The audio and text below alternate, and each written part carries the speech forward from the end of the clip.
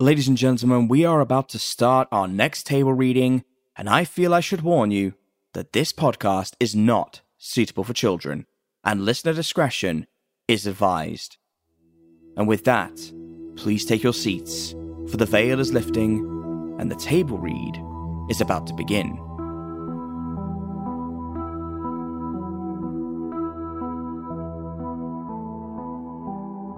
Ladies and gentlemen, I humbly welcome you to another edition of the Table Read. It is a new dawn, it is a new day, it is Inauguration Day, and a little bit giddy, and I welcome you humbly to our nice little corner of the internet where we discuss horror projects with horror creators.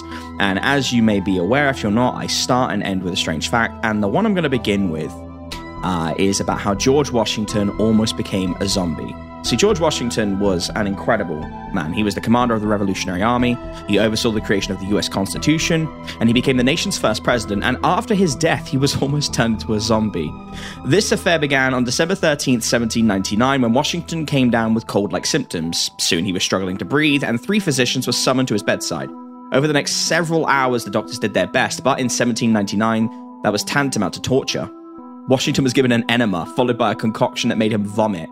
Spanish fly was applied to his limbs and throat, and even worse, physicians drained over 80 ounces of the president's blood. The cures were basically worse than the illness, and Washington passed away on December 14th. However, a 4th physician, William Thornton, had a rather weird idea. Arriving after Washington's death, Thornton wondered if he could resurrect the president. First, he would rub Washington's corpse with blankets. Then, after performing a tracheotomy, he would use a bellows to fill the president's lung with oxygen. And finally, Thornton would pump the body full of lamb's blood. So, a little bit of a strange one. And apparently, quite a few doctors back in the day thought the lamb's blood really could rejuvenate the body. Still, Washington's family passed on the offer, preferring to let the dead stay dead. So, when you think you know everything in the world, there's always something that comes out and surprises you, which leads me neatly onto our guest, who is a breath of fresh air in the horror community. My guest today is a seasoned voice actor. You will have heard him on the Fiona Potts interview, the No Sleep podcast, Calling Darkness, to come and join podcast as Arlstein in the Writer's Mythos, and of course, the writer, producer, and sound designer for the death of Dr. John Parker. He is Dan Sepula. Dan, how are we? Well, I'm a little freaked out because as an American, I did not know that story. So, you know about JFK's missing brain? Because that's also something I actually know about that, but the lamb's blood thing kind of threw me off just a little bit. Oh, man. Okay, so I learned something today from an Englishman. That's interesting. I mean, home remedies are weird. Like, they used to think, like, I mean, this is, like, going way back, but, like, medicine, even before Hippocrates, was, like, considered a strange sort of magic. So if something seemed to work on one person, it was like, oh, it works for everybody. Well, and so, it's weird, man. Yeah, keep in mind, I live about 35 minutes away from the vaunted home of the Salem witch trials. So in my corner of the world, we're no stranger to magic and medicine sometimes swapping places.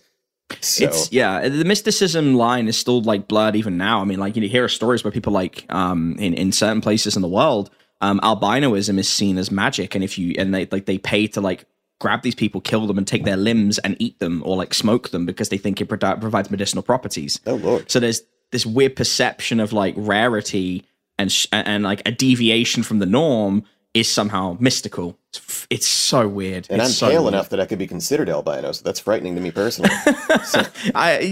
Definitely. I don't know if I would have said you were Italian when, like, even though your last name.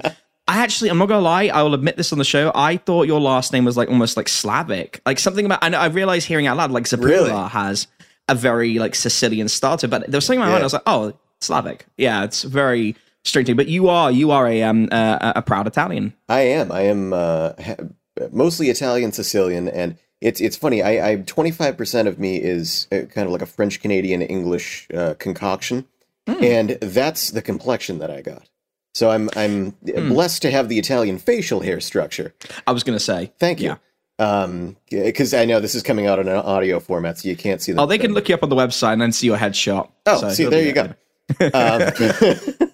But the skin tone is just god awfully white. I mean, it's like it's translucent white. Would you have liked the olive skin complexion, or are you kind of like, have you come to peace with being like a lighter complexion? Well, I mean, at this point, I don't really have much of a choice. I mean, I'm 37, so it's like I can't back out now. 37? Yeah, right? I know. I don't look a day over 36. So. I honestly thought like, I mean, I'm staring 30 down this year, which is terrifying me. But I honestly thought you were like maybe a year or two older than me. Like, really? You have very good skin. Sir. Thank you. Oh, no, you know, like I think like there's this perception that like certain physical traits make someone look older, but I've never thought that. I've always like I go on like skin and like youthful exuberance. And like when someone's got that kind of like energy of being like fun, I mean, it's kind of mean to say, but like fun loving, and like they have that sense of adventure, you get a youthful kind of spirit from them. Well, I have to have that because mathematically my life is almost half over. So midlife crisis is coming, but it comes across in your acting, right? Like when you did, even when you performed for me, and you know you just came out in a way where it was, you brought a really unique life to it, and it was something where when we were looking at the casting, and I had this thought, and I was just like, you know what? Like, I really want Dan for R.L. Stine, and David and I talked about it because, for those who don't know, R.L. Stine was a comedian. He was and is extremely witty. He's very funny, but he has this amazing deadpan delivery. If any of you get a chance, go and listen to some of his interviews. He is just so naturally funny. And we talked about a few different voice actors, and it was David who suggested you, and I went and listened to some of your work on the No Sleep podcast and Parker. I was like, oh, this guy's got it. This guy has that like natural kind of flair to it, and I think like that, you know, makes you stand out in that like lineup, because voice acting is much like horror writing, and podcasting even. It's very oversaturated, not in a bad way, but you have to find a way of finding your niche, right? Yeah, I mean, and first of all, thank you. I think, you know, the beauty of No Sleep is that we have a lot of people who could do a lot of different things, right? Mm-hmm. And when, you know, we're talking about deadpan comedy, for instance, when I was kind of looking up the kind of personality that R.L. Stine has, I actually equated him a lot to kind of horror's version of Larry David.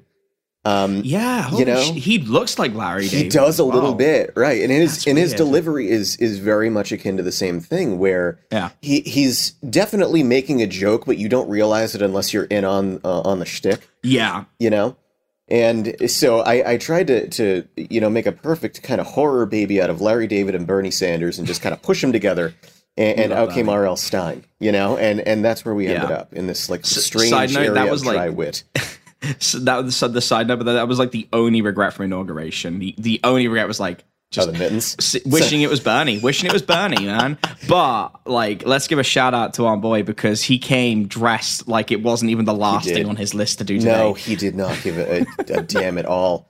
And the funny thing is too. So my wife was telling me about this about an hour ago.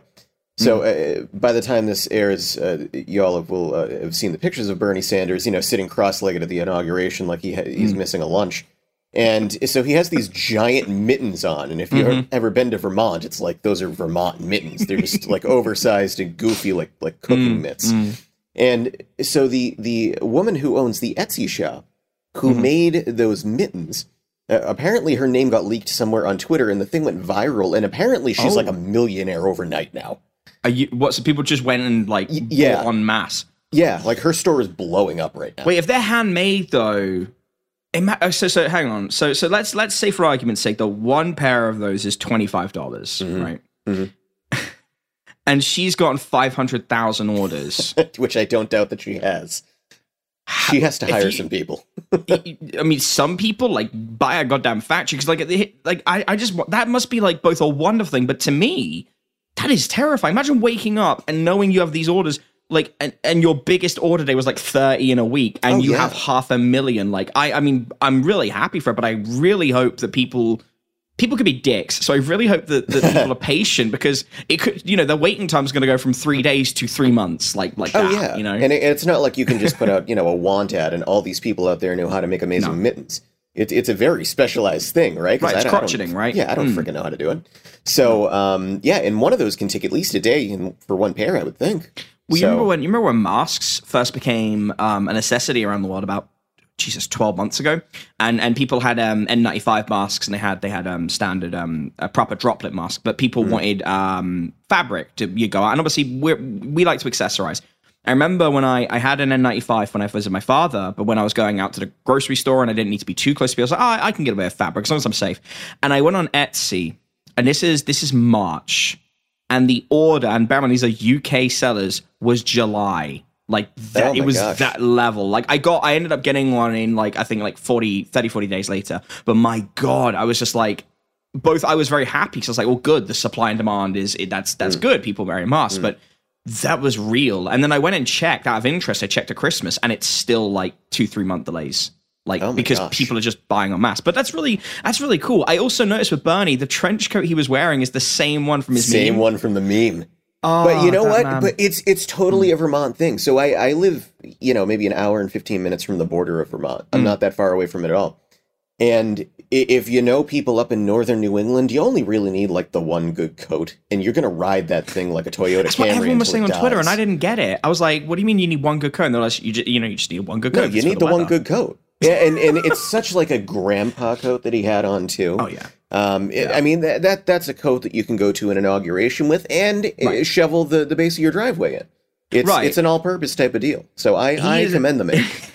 He is absolutely the exception to that rule, though. Like I'm one of those people who believes like I don't really think Biden, notwithstanding that people who were born in the 40s should really be dictating what's going on in the world. I don't really like that. Yeah, however, fair. Like a radical like Bernie, who has always had these ideas. I remember like I've followed American politics like for 15 years now, and I actually covered Obama's re-election when I was doing some extra journalist work at university.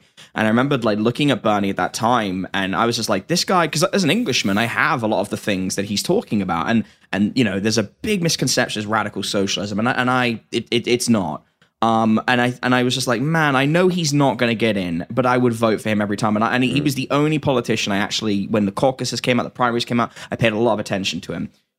It's very interesting. And I guess the reason for our audience, like they know I talk about politics, but the reason is that both you and I we're very passionate about our political beliefs. Oh, yes. And if you follow either one of us on Twitter, you will see that. and it is an inauguration day. So I am making some time because I think a lot of people, whether, we have a lot of North American listeners, and I'm sure a lot of them had anxiety about the inauguration. There was a lot of concern. Sure. And I tuned in for it.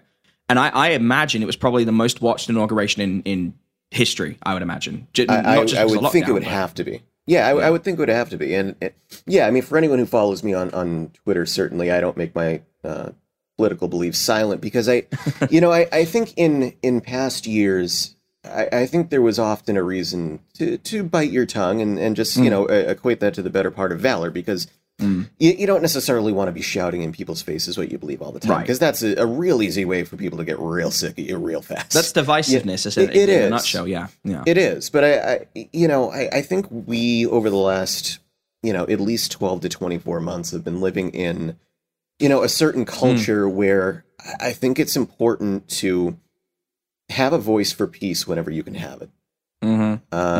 And you can never have enough people out there promoting the virtues of peace and love and acceptance and togetherness and unity. And you can never have enough of that, especially right now. So that, that's why I try to be not, overtly obnoxious about things because that's silly, but you're from a very liberal environment and, you have a family. And I think, when you're raising children, you have to set an example. And it's the example of, and I say an example, but there is no right and wrong example. It's the example that you want to set for them. And sometimes that's the way we were raised. That's the environment we were brought into.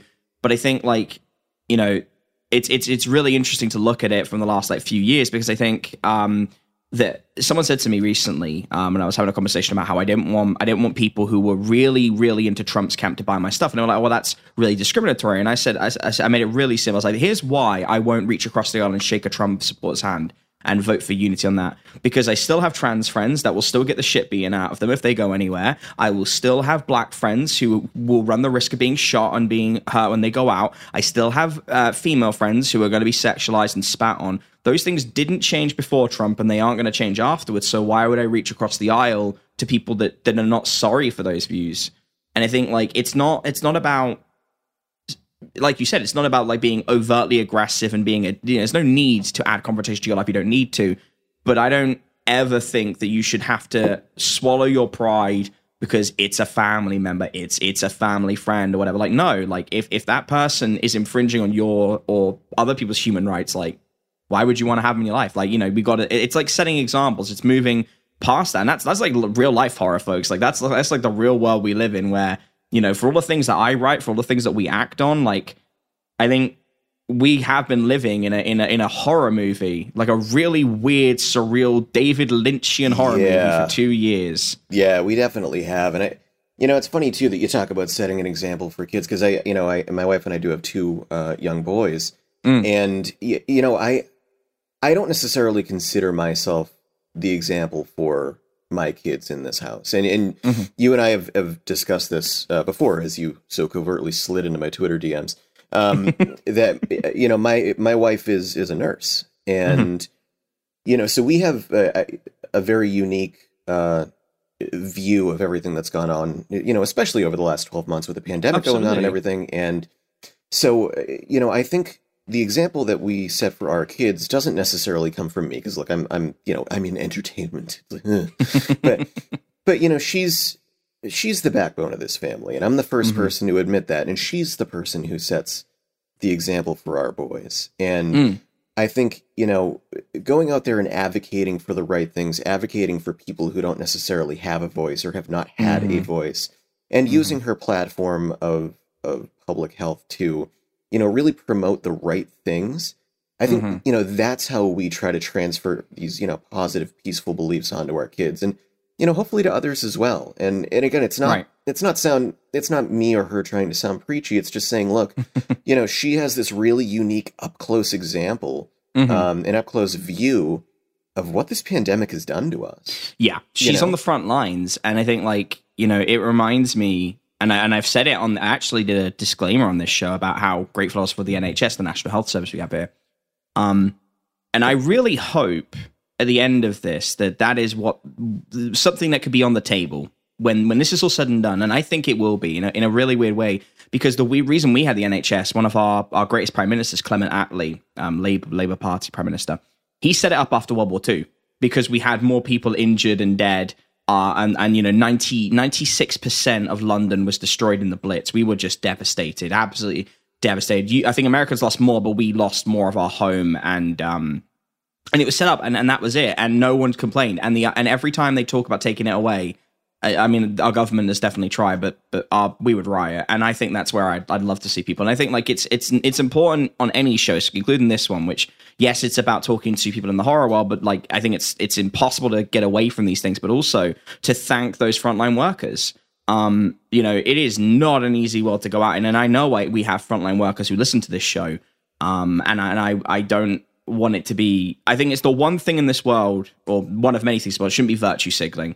Like, we should be thanking them regardless of the day, the week, because when you see it up close, and these people are tired, they're exhausted, 100-hour work weeks for very little money. It's rough. So I think that's a hell of a way to, like, mention, like, setting an example, like, because kids are living through this right now. They are living through a pandemic. Yeah, I'm living in a world where we're now 10 months into a fairly full lockdown here in the United States, and my sons have each missed a birthday at this point. We've had to do virtual birthdays, and they've barely been in school. They go like half days a couple times a week, but that's not real full school. It's not enough. No. It's not the same thing. No. And so there are, a lot of social impacts that they, are dealing with right now, where they just don't have the normal social growth that children would normally have. So, as a dad, I worry about that stuff every day. Of course. It's natural for them to be socializing. That's what we do as creatures. Yeah, and it's scary, man. It's so, to your point, I mean, to anyone listening to this, if you know a doctor, a nurse, an EMT, someone in frontline healthcare work, and, you haven't said it to them lately, just thank them once. Yeah. They've seen more than over the last year, and I give them space because I'm sure they're tired. Yeah. Oh my God. I mean, like, exhausted, and it's trying. Like, I think more than anything else, if they get a thank you, they don't want an elongated one. They want to be said thanks and let them sleep. Oh yeah. Don't make it a monologue, for God's sake. But but yeah. So how was, like, your role, because obviously you're in the entertainment business as I am, and I was lucky that I didn't have to adjust heavily prior to the pandemic. I had a little setup, and all I've done is grow it since then. Has the switch been difficult for you because of the family life around that, or has it been a relatively easy transition? My home setup doesn't change too much, especially with regards to the No Sleep podcast, because I mean we all record at home anyway. So I think the biggest change has come around in terms of just scheduling on everyone's individual end, because I work from home now full time until we're all vaccinated and we go back in. So, I can record on my lunch break now. But, my wife also works a little bit more now too. So I'm with the kids more often. So I have to, really kind of plan out my week and say, okay, if I get a role for No Sleep on Wednesday and I have to turn this thing in by Sunday, when in that period do I have to feasibly sit down and record for 2 hours? Because, for those who aren't familiar with the kind of process for a No Sleep voice actor, it's, we have to sit down and record our audio, but then we also have to chop it up and take out the bad takes and submit a really nice, polished, condensed audio file into our producers, who I can only assume wave some sort of a magic wand, and out comes a podcast. I don't know what Phil and Jeff do, but it's magical. Like Jeff will go out, and he'd be like, "I just produced this episode," and I'm just sitting there going, "I know how long you had for that. How did you? How that?" I'm sitting here with staring at my Adobe, going, "Why can't you do that?" I've also seen, if you guys haven't seen Phil Michalski's setup, it is crazy. Beautiful. As a musician, it makes me so jealous. Same. So for anyone who doesn't know, for the No Sleep podcast, all the Foley you hear is Phil actually doing it in-house. I don't think if there is any existing stock, it's very rarely used. And Phil's gone to the nth degree to produce original stuff. And I mean, when you're the leader, when you're the market leader in that world, you kind of have to do that. Brandon is an unsung hero. I mean, he's just literally, we've just released the first fully orchestrated version of the Mythos, and we're using some work he's done originally, some previously, but that guy produces 20 songs every single week. And I hear that, and as a vocalist predominantly, I'm just thinking, I can't sing 20 original songs a week. Hell no. I want people to understand too, because Brandon's probably my best friend from the podcast. We text all the time. Oh, he's a lovely guy. And he's a wonderful guy. And people need to understand too, he's not a trained musician. He just broke into this I think in the last 5-6 years or so, something like somewhere that. around that. Yeah. And so he's trained himself up from nothing up into this amazingly polished composer.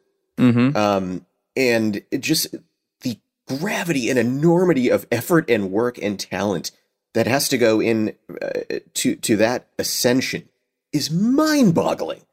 So, go out and listen to his stuff on Spotify, listen to his work on the podcast. I mean, it's really just... or on Bandcamp, absolutely. Wild. And when you did... I mean, we'll get into the nitty-gritty Parker podcast, but when you started producing that in-house, because you started doing that 2 years ago? You just finished your second season, right? Yeah, so I started writing Parker in 2016. We put out the first episode of the first season in late 2017. Oh, wow. And then, yeah. It was a long time ago. 3 years for the pilot and then 2 years for the full launch. So when you started doing original music, because I went back and I binged half of season one. And I love the incidental music, and obviously, you're a classically trained musician, and you know compositional pieces, but you're a pianist first and foremost. And it's clear when you were doing the incidental music around your monologues, you knew the tone and you knew the pacing and the dynamics, which all of that is stuff that is trial and error. Because amount of times people will do something and it'll be a beautiful piece, it'll be in the wrong scene, it'll be too loud, it'll sound too sketchy. And you were the fact you did that in your early seasons tells me that you went through a lot of trial and error for it. Did you go to the No Sleep podcast and talk to Brandon before kind of going in there, or did you have a good sense of what you wanted to do for that? So it's funny, people have asked me that before. I actually started writing writing the script for the first couple episodes of Parker and composing part of it before I emailed David to join No Sleep. Really? So here's the genesis of it. And I think I've only said this in like one interview, but it's kind of cool. So I wanted to, so back in like 2015, 16, I was kind of like stuck in a rut in like my creative career. So I had been a musician all the way up through college and then a few years afterwards. So we're saying maybe through like 2007-ish. And that's where I was juggling being like, in a band and doing like live performance and all that sort of stuff. And, after that, I just, got more into like my, day job work and really, just bought a house and got married and you had a baby and yada, yada, yada. So, life just kind of evolves and rolls along with you. And, we get to 2015 and I was kind of itching to get back into this. And I said to my wife, I'm like, look, I think I kind of want to like write something. And I kind of enjoy podcasts, so I think I'm going to go ahead and write a podcast. And she goes, okay, do you know if you're any good at it? And I said, no, I do not.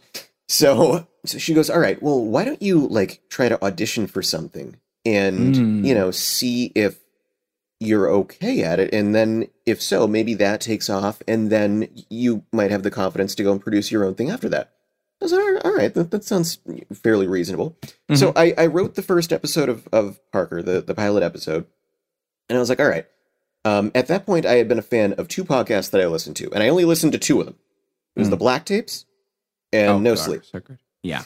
And I knew the Black Tapes already had kind of like a beginning and end. That was a story. I knew there really wasn't an opportunity for me to get in there. And plus, they're based out in like Vancouver. I wasn't going to go out there. I'm in Boston. It wasn't going to happen. So I was like, all right, well, I also love the No Sleep podcast. And it's not really, this like continuous story. It's an anthology. So... So I emailed David Cummings, 5 years ago now, which is wacky. Wild. Yeah. Oh my God. It's insane. What is time, man? It goes too quick. It doesn't exist. Whole separate podcast that we could talk about. But people think I'm batshit crazy now. So anyway, I ended up emailing David and I said, look, here's something that I recorded from the No Sleep subreddit. I understand if this completely stinks in your eyes. But if you do have any openings, feel free to give me a holler back. He emailed me back the same day, which had nothing to do with the quality of my performance. It has to do with the quality of his character. Yeah. Really? Yeah. It really does. And I've said this a million times before, and I will say it a million times more until the day I die. David Cummings is the warmest, nicest person I've ever met. Yep. I mean, I don't think an episode goes by, like, unintentionally as it is. Actually, there's a couple who don't know David, but, like, whenever it comes to that, like, and people must think, like, oh, there must be, like, they're being paid. Like, I have said this, like, David's my boss. Like, he refers to me as his colleague, but he's my boss. And, full disclosure, like, we had a really rough time one of the audio productions. And I do not like letting people down. Like, we do a 50-50 on the editing. And when there's an obstacle, It happens. Like in production, it could be that a file gets corrupted, editing goes long, whatever it is. And I hate letting people down, and I felt so guilty. And I've been with I've worked with people who have been very problematic and have tempers, and I'm very level-headed. And yet every single time there's been a problem, David just is chill. He's so understanding and patient. And when you're working with someone, when you're collaborating with someone twice a week, every week, that is so important. Like that, it's trust, but it's also like working relationships live and die based on how well you gel and how you deal with obstacles.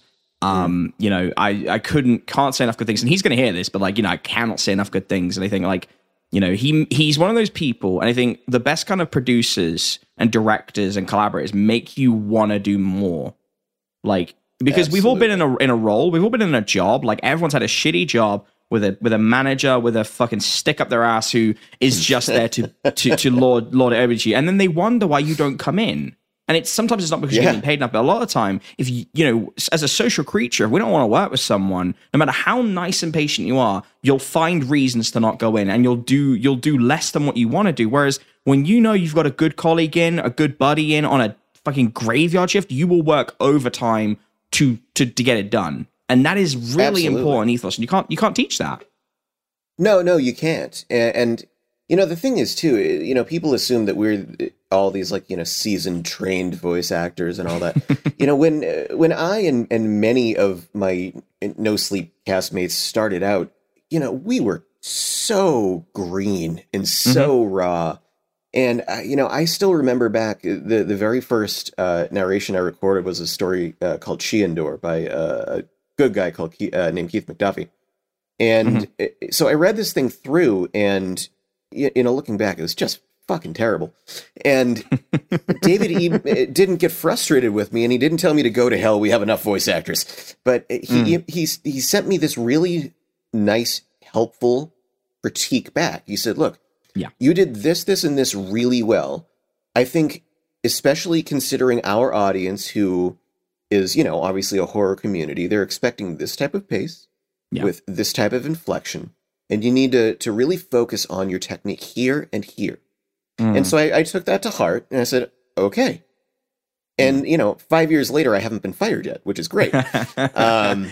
So I think I've gotten marginally better, if at all. But the point is that he had enough patience at the time to really say, look, this is this kid's first try at it. I'm not going to completely blow up at him, which is really just the sign of a beautifully mature leader. Hi everyone, it's TJ from the future, wishing you good tidings and hoping your neck of the woods is safe from dark creatures. I really hope you're enjoying this week's Table Read with Dan. It truly is something unique. I want to just bend your ear for a moment about my sister show, The Writer's Mythos, and a slight change to our schedule. The Writer's Mythos is a bi-weekly scripted deep dive into authors from across history. We look at their lives, triumphs, downfalls, and everything in between. With music by No Stick Podcast's Brandon Boone, and the voices of our chosen writers performed by voice actors like David Alt, Peter Joseph Lewis, Mick Wingert, our guest Dan Zapula, Erica Sanderson, and more, The Writer's Mythos is sure to be an experience you're bound to not only remember, but be enriched by. During 2020, we've covered sci-fi icon Mary Shelley, King of the Macabre Stephen King, feminist icon Angela Carter, manga sensation Junji Ito, childhood nightmare bringer R.L. Stine, gothic powerhouse Edgar Allan Poe, and the man behind Cthulhu, H.P. Lovecraft. In our final outing of 2020, I teamed up with Shadows at the Door creator Mark Nixon to cover the pioneer of the modern ghost tale, M.R. James. To kick off 2021, we covered the strange and polarizing life of Charles Dickens, including his fateful train accident that would inspire the signalman, and our latest episode was something truly special. Releasing on Inauguration Day with an underlying message of the importance of unity, we looked at Joe Hill, not only the son of the reigning monarch of horror, but an unbelievably talented, nuanced, and truly terrifying author in his own right. This is also our first episode to contain full music by Brandon Boone, and I cannot wait for you all to hear it. Now, to kick off Women's History Month over here on The Mythos, our February 3rd entry will be looking at the woman behind the lottery and the haunted house concept, Shirley Jackson. Then, on February 17th, we look at the mind behind some of Hitchcock's best works and the novelist of the hit film Rebecca, Dame Daphne du Maurier. Find out more by following us on Twitter at Writers Mythos and give us a wave, a review, and maybe recommend us to your friends. We are always looking to add to the cult. The Writers Mythos, a production by TJ Lee and David Cummings, releases every other Wednesday. Available on Spotify, Apple Podcasts, and wherever else you may get your podcasts. And that's the thing. Like, I mean, I've only been back in the voice acting realm for 7-8 months now, and even doing the Mythos, like getting that advice is invaluable. Like, I mean, we had a conversation like 2-3 weeks ago, and it was just like, these are the things that you could do to improve the way you flow, and it's like, you have to learn because the only way you're going to get better, it's when you have a podcast, any podcast that starts to rack in the numbers and starts to get into those rankings where you're in the top 200 of anything. More people are paying attention. You cannot afford to have those kinds of mistakes and the lack of polish because people pick up on it.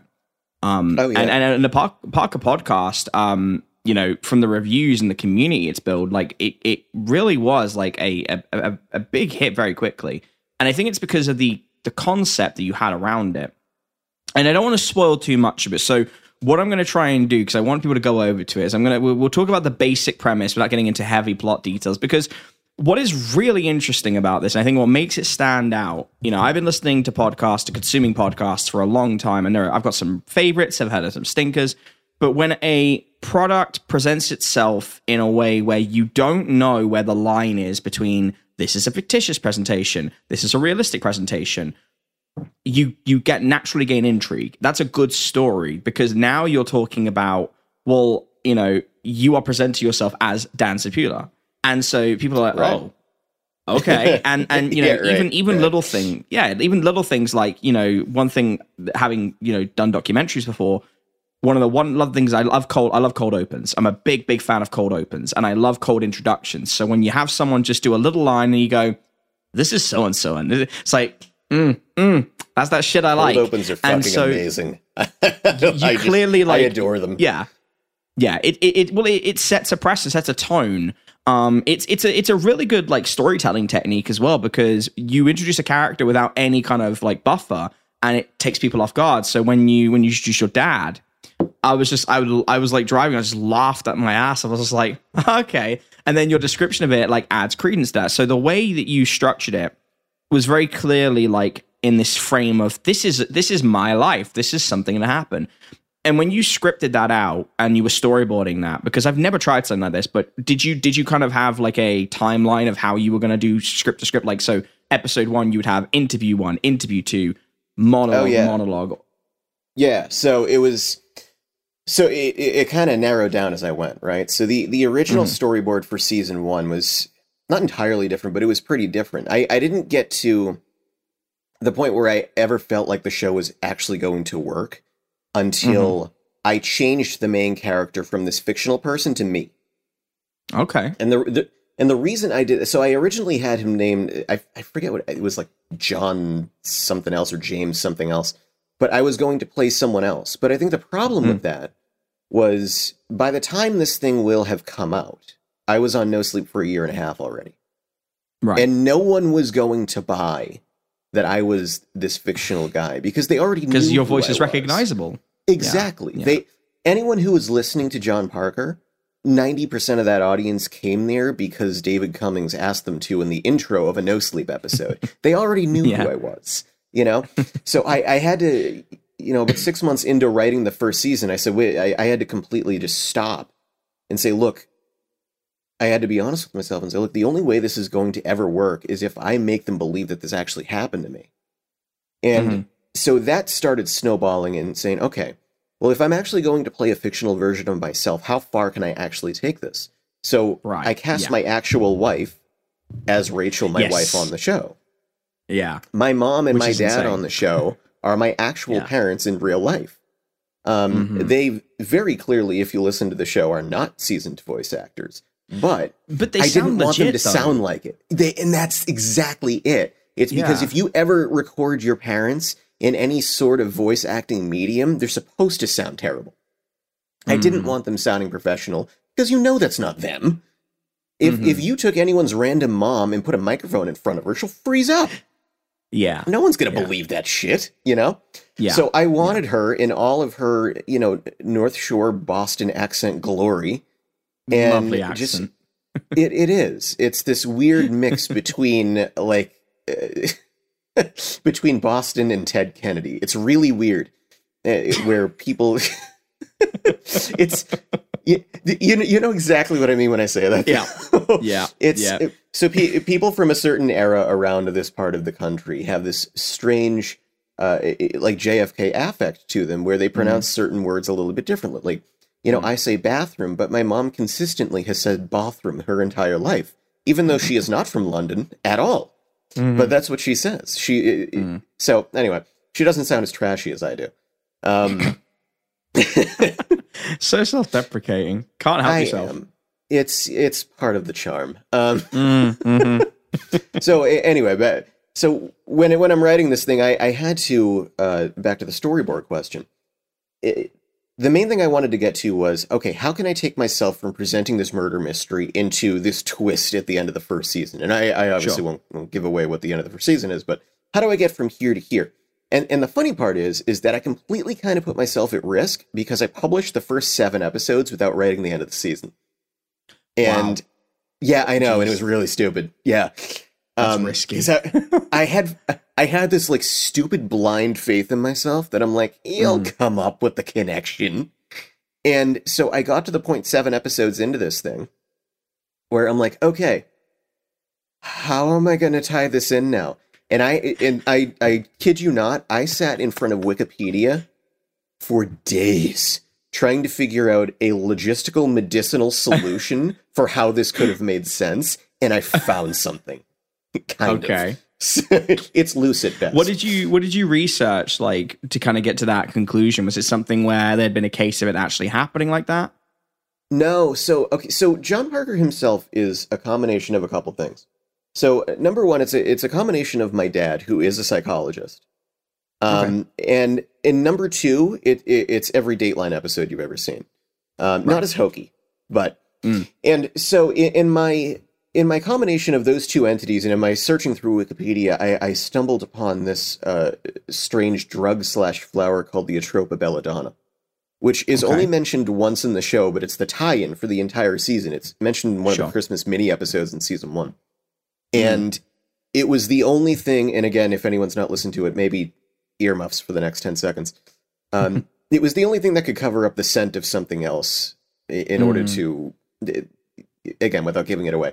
It was a natural substance that could cover up the scent or tracking of something else. So I worked it into the overall kind of like, arc of the storyline. Now, the real problem came in where we finished up season 1. I kind of sort of explained how we got from point A to point B. But the pain in the ass of it is that I didn't really regress time at all. I just showed you how we got through 2 weeks of this story, but nothing really changed. This is a framing device, right? Yeah, that's all it was. And so I said, all right, I said to myself, if I'm ever going to do a season 2, I don't want to pick up right where this thing left off. I need to go in an entirely different direction. I knew that the ratings and reviews of that show were going to plummet as soon as I published season 2. And they did. And I knew that right off the bat. Really? Yeah. And I was okay with that. Because I knew that the story I was telling in season 2 was A, out of the box, B, creative, and C, it was sound. There are a lot of subtleties in season 2 that no one's ever going to pick up on. And I don't say that out of any sort of like obnoxiousness. I say that because I did them very subtly on purpose, in that I wanted to make season 2 a study of that person's dying brain. And I don't believe this spoils anything in season 1, but season 2 is really a first-person study into how someone is slowly fading away and suffering with dementia. And everything that you hear in season 2 should be taken with a grain of salt because it's from that perspective.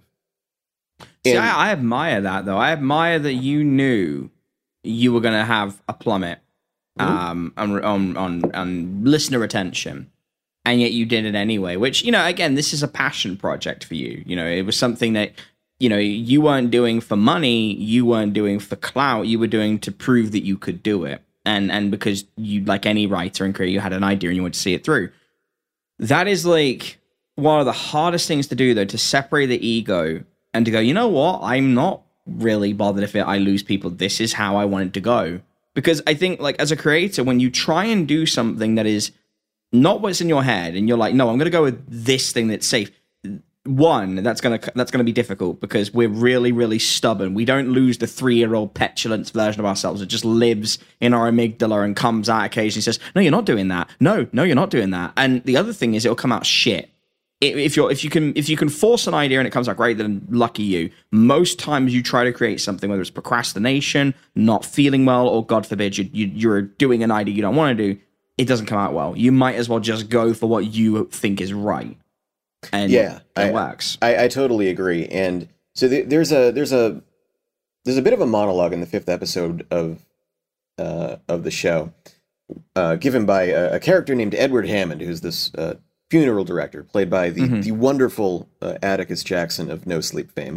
We love Atticus. I love Atticus too. He's a dear buddy of mine, and no one else could have played this guy except for him. He just has this like weird brooding tone about his voice. He's very gritty. He's like you got Peter Joseph Lewis, which is like no pun intended, but he's noir gritty. Yes. And then you got Atticus, which is like he has that almost like stoic kind of Yes. grittiness, where like he could play a biker in a bar, but he could also be the guy that's like giving you your last rites. You know, he's got a really, you know, very beautiful, unusual kind of grit to it. Absolutely.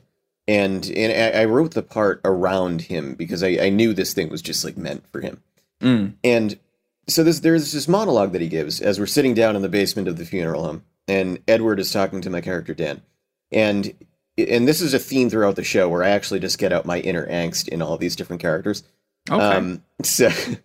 So he gives this monologue where he says something to the effect of, the one time a man really has the chance to be satisfied with his life is when he's sitting on his deathbed and he has one moment to reflect on the full body of his life's accomplishments.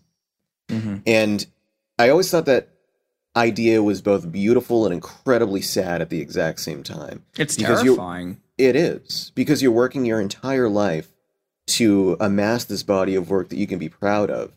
And you always feel like you have something left in the tank. And the only time you really feel like, okay, I have nothing left to give is right before the whole thing ends. And sometimes not even then. I mean, yeah, and sometimes not even then, right. A lot of people who, for whatever reason, maybe they don't know they're dying. That's always a big one. But people who are just very defiant, who are like, nah, I got more to give. And there's two ways of looking at that, as there is with anything in the world. I mean, you put 5 human beings in an elevator, you'll have 7 opinions. But, you know, there are people who want to just keep fighting, and they're not fighting because they think they can win. They're fighting because that's their nature. Yeah. And I think, look at the creative minds we've had from all walks of life, from science and from the arts. They're always going to have something more. And I'm sure if you gave them an extension, if you gave them a reprieve and said, you know what, you got another year, yes, they would produce something more. But almost in this almost wanky kind of way of looking at art, there has to be a finite point. Everything must end. It is the law of all things. And yet, it's also not, because the first law of thermodynamics is no energy is created, none is destroyed. So things must end, but they also mustn't end, which, again, is wanky, because now I'm just coming off like a fucking new age guru, like sitting there saying that, you know, you should let sunlight into your anus. But, you know, art becomes stagnant if the same people do the same things and they don't do anything different. No matter how much an artist wants to vary themselves, wants to think outside the box, they're in a bigger box. It's like Russian doll boxes. Like, an artist will grow exponentially, in my opinion. A writer does the same thing, and every artist does the same thing. They start off in this tiny box. Actually, no, they probably don't start in any box because they're children, and children tend to be really infinite with their ideas. The box gets smaller the older they get because expectations and other priorities, puberty, and then they have to break out of that box. But I almost feel like it's like the Truman Show. There's always going to be some bigger glass ceiling, and that's fine. That's absolutely fine, because there are people like, I mean, look at gosh, let me think of Stephen King's a perfect example. Fuck, I don't know, I'm thinking too hard about this. Stephen King finds that glass ceiling, he just smashes it and carries on. But he will eventually reach that end of it, and it probably won't be for lack of creativity, it'll be death. Sure, and that's fine. That, you know, but it's really interesting when you talk about that, and I love that line, like the idea of like, when we reach that end point, or we think we've reached that end point, every human being takes a period of reflection. And horror does I mean, obviously I realize that Parker Podcast is not horror, but existentialism to me is a very real part of that. Anxiety comes into, it's a very real part of that. And because of the way I was brought up, I don't find concepts of hell terrifying, because it doesn't exist to me. So what I find terrifying is this notion that no one will remember you when you're dead. And 100%. That's so scary. That's so fucking scary. It's so funny, because that's exactly what I was going to come back with and saying that. So horror to me, the reason why I loved writing John Parker, and the reason why I love being on No Sleep, is because horror is something different to everybody. And to me, it's the finite nature of my life without leaving something lasting behind. And so that's part of the reason why I wrote Parker. It's because I want that thing live forever. It's a legacy. It is. I'm obsessed with my legacy. And which is, again, because I'm only in my 30s. It's like, you wouldn't think, you know, somebody of this age would be obsessed with a legacy, but I am. I always am. I have been since I was 19 years old. I Yeah, think man. it's not indicative of age. It's just down to how I mean, this isn't being mean to people who are ignorant. I actually wish I didn't think about it that much. I really do, Same. because it's all consuming. But it's just down to how you're wired. And I think there's also this misconception, you know, I don't have children, but there's a misconception that, you know, children are your legacy, and they are everything to parents. Of course they are. That's why we do it. One of the reasons we have kids is something of us carries on. I think that it's incorrect, though, to think that that's the be-all, end-all, because there's been, especially, you know, it's getting a bit away from us now in the 2010s and 2020s, but there was this idea that when you had kids, that was it. Like, suddenly you're no longer a person. and yes, obviously, you give everything to your children. That is the point. Otherwise, why be a parent? But the idea that you can't do your own thing anymore, that you don't have autonomy and you can't create, is very bizarre to me. You know, I don't know if I would ever have children, but certainly if I ever did, they would be everything. They would be priority one. But why would I stop writing? Why would I stop making things? Because otherwise I'd cease to be happy. Yeah, You know, I cease to think matter. it has to be a good marriage of both, right? It's you want to be a doting parent always, and you want to give all of yourself to your kids, but at the same time, you can't give all of yourself to your kids because then there's nothing left for anyone else, including yourself. Yeah. And I don't believe it's selfish to still want to pursue your own dreams in accordance with being a good parent, because they don't have to be mutually exclusive. Well, if you can make that a better thing for your family, then all the Yes. better. And I think children, the older we get, the more we forget how perceptive children are, and they notice things. And if they notice that their parents aren't happy and not fulfilled, it has a detrimental effect on them. Bingo. I know. I totally agree. you know. And that's why, you know, I take such pride in what I do. And I make sure that they notice, you know, when I come down in my studio in the basement down here. Like my sons notice when I come down here and spend a few nights a week down here working on whatever it is Dad's working on. And they see the long hours that my wife works, and they know that the passion and love that she puts into her work is genuine. I want them to see that. To me, that's the greatest thing that we can pass on to our kids is putting passion into what you do, and putting passion into the right things that help enrich your life and enrich someone else's life, hopefully. Right. Hopefully. And, you know,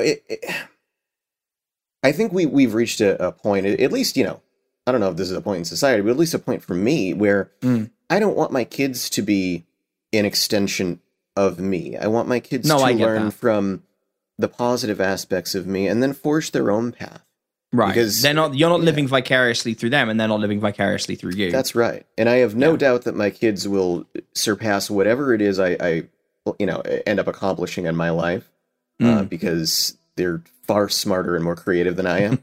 But yeah, I want to set my kids up to do better than I did. Whatever that better ends up being, in whatever field, in whatever way. I want their satisfaction with their lives to supersede the generation before. I trust you're all enjoying our table reading with the magnificent Dan Zapula. Good. Before we continue on, I want to clue you in on Dan's podcast. And if you're a true crime junkie, this is absolutely the show for you. On July 3rd, 2015, psychiatrist and local celebrity Dr. John Parker was found dead in his Mashpee, Massachusetts office. His death was ruled an apparent suicide, but his son-in-law, Dan Zapula, doesn't buy it.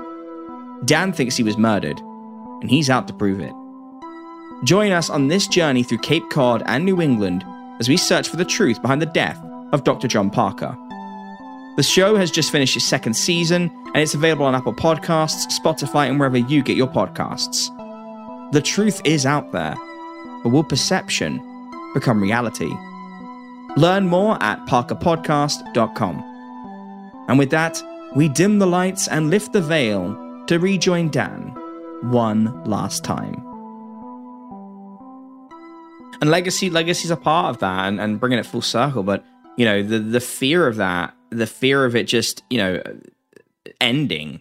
I think that's in a way, it's, you know, yes, it's comforting, but it's also terrifying. The idea that, like, you know, you go back to what it was pre you existing, and that's but that's so fucking horrifying. And the reason it is consciousness pushes you past that point of like, well, I exist, I enjoy, I love, I hate, I feel unhappy. I feel elated. So you look at something, I remember that's really fun. And then the second thought when you're an anxiety person is like, you're going to die someday and not have that anymore. It's like, thank you. But so I think we're fighting against that notion of, we just don't know. We have no idea what's out there afterwards. We don't know. No. And that's one of the great journeys. But I think because of that, and some people are, even if they know in their hearts that heaven exists or whatever, they still want to do something legacy wise. And it's a really interesting thing. One of my favorite things that's like non-horror but horror, much like that speech, is BoJack Horseman's speech at his funeral, at his mother's funeral. Mm-hmm. It's a really popular show. I'm sure people have seen it. If you haven't seen it, you want to just watch something out of context. Forget all the self-aggrandizing, hateful bullshit that BoJack says that gets retweeted. That's not interesting to me. What's interesting is that it is a monologue. It is Will Arnett doing some of the most beautiful, heart-wrenching voice acting and talking at his mother's eulogy. And just it was amazing to watch, because it was like the way he hit the nail on the head and just captured that essence of, we're all just terrified, whether we admit it or not, whether we show it or not. And it comes out in our writing, and it came out in yours. And, horror, like, there's different kinds of horror out there. We've talked about on the show many times, but like, yes, there's the horror of being slashed up. Oh, that's not pleasant. I don't want to be slashed. Well, I also don't want to get cholera, but it doesn't scare me. Right. Like, that's I get it. I wrote Honk If You're Hungry, so I'm putting my hands in the air. Like, I wrote about a meat clown and creepy food, and, that doesn't scare me, but it sure scared people. Like, everyone's flavor's different, but the things that have scared me the most to witness and to experience and to write are really dealing with that notion of, like, when you have no control over something, when you look at the long road ahead of you, and it's like you've got a beautiful life and then you've got no white light, it's just blackness. Right. It's that is like the and I think, like, when you let your work speak for yourself, so when you talked about your anxiety, like, where did you let that anxiety come out in your work? Where did Parker Podcast display? Oh God, because that's a very honest thing for a man to say, and it's a good thing in this day and age, men being more open about those things. But it's still a rarity to have that level of honesty in your work. I see, and maybe this comes from a guy, again, who grew up as a son of a psychologist, but because I grew up with it right in my face. But I mean, just to say it clearly, and I think this needs to be said, there is no shame in having anxiety in your life. Mm-hmm. We're all nervous about something. We are all stressed about something. We are all anxious about something. I happen to be anxious about a lot of things. And at the same time, there is no shame and there is no detriment in treating that like any other condition. I've had therapy in my life, and I'm not ashamed of that at all. I find myself to be a better person having gone through that. I think everyone should go through it to some degree at some point, absolutely. Even like 1 or 2 sessions. You learn ugly things about yourself, but through those ugly things, you learn how to walk away from it, how to move past them. Yeah. There's like a lot of things that are just under that surface that you're just like, oh, I'm not that bad. And then it's like, you're not that bad, but you could be. You could be, but you don't know. Yeah. And look, there's nothing wrong with saying, I want to be a more complete, better version of me. And there's beauty in that. And I think, Parker for me was one of those outlets where I got to use all these different types of people that were in the back recesses of my mind, like this, this like rich dying psychologist and this odd funeral director and this mother-in-law who is an occasional alcoholic, and all this these weird caricatures of people that are all just like little bits of me coming out, and it's little bits of my anxious brain coming out and saying, this is what goes on in my head, and all these voices are speaking to me simultaneously, and I'm okay with that, so I hope you are too. Right, and all writing is just a reflection of oneself. When we monologue, no matter if it's even our opposite views, there's parts of us that are coming out. It can't be helped, You have some reflection of you coming out there. I mean, it's just a reflection of, this is what I don't like, or this is what I do like. It doesn't have to be this. You're not making a massive statement with everything, but you're only drawing from your own, personal experiences and sides of yourself. Like, was there anything in Parker that you wrote where you were like, you had to take a step back and you were like, okay, I've put that down, or when you recorded it, like a moment of true realness hits you? Yeah, there were a few. I mean, I think definitely Edward's monologue that was down in the funeral basement was one. I knew as soon as I wrote that was the best thing I wrote in the entire season. I knew that right off the bat. There are little dribs and drabs where Rachel just puts Dan in his place that are 100% real reflections of my life, and I say that in the most positive way. Because I put that as a mirror to to make it obvious to anyone else who wasn't aware of it that women are the rock of our society and of our world. And if you didn't know, you do now. It's in fiction, it's in nonfiction. Yeah, it's no surprise. Yeah. Women are the bedrock of everything that we do and everything that we will continue to be. And I think it's funny too, because, when you're writing, you want to sit down and be like, man, I'm going to write something so fucking awesome. People are just going to fall out of their chairs and their earbuds are going to fall out and you're going to be like, man, that guy's brilliant. And I tried to do that in the second season.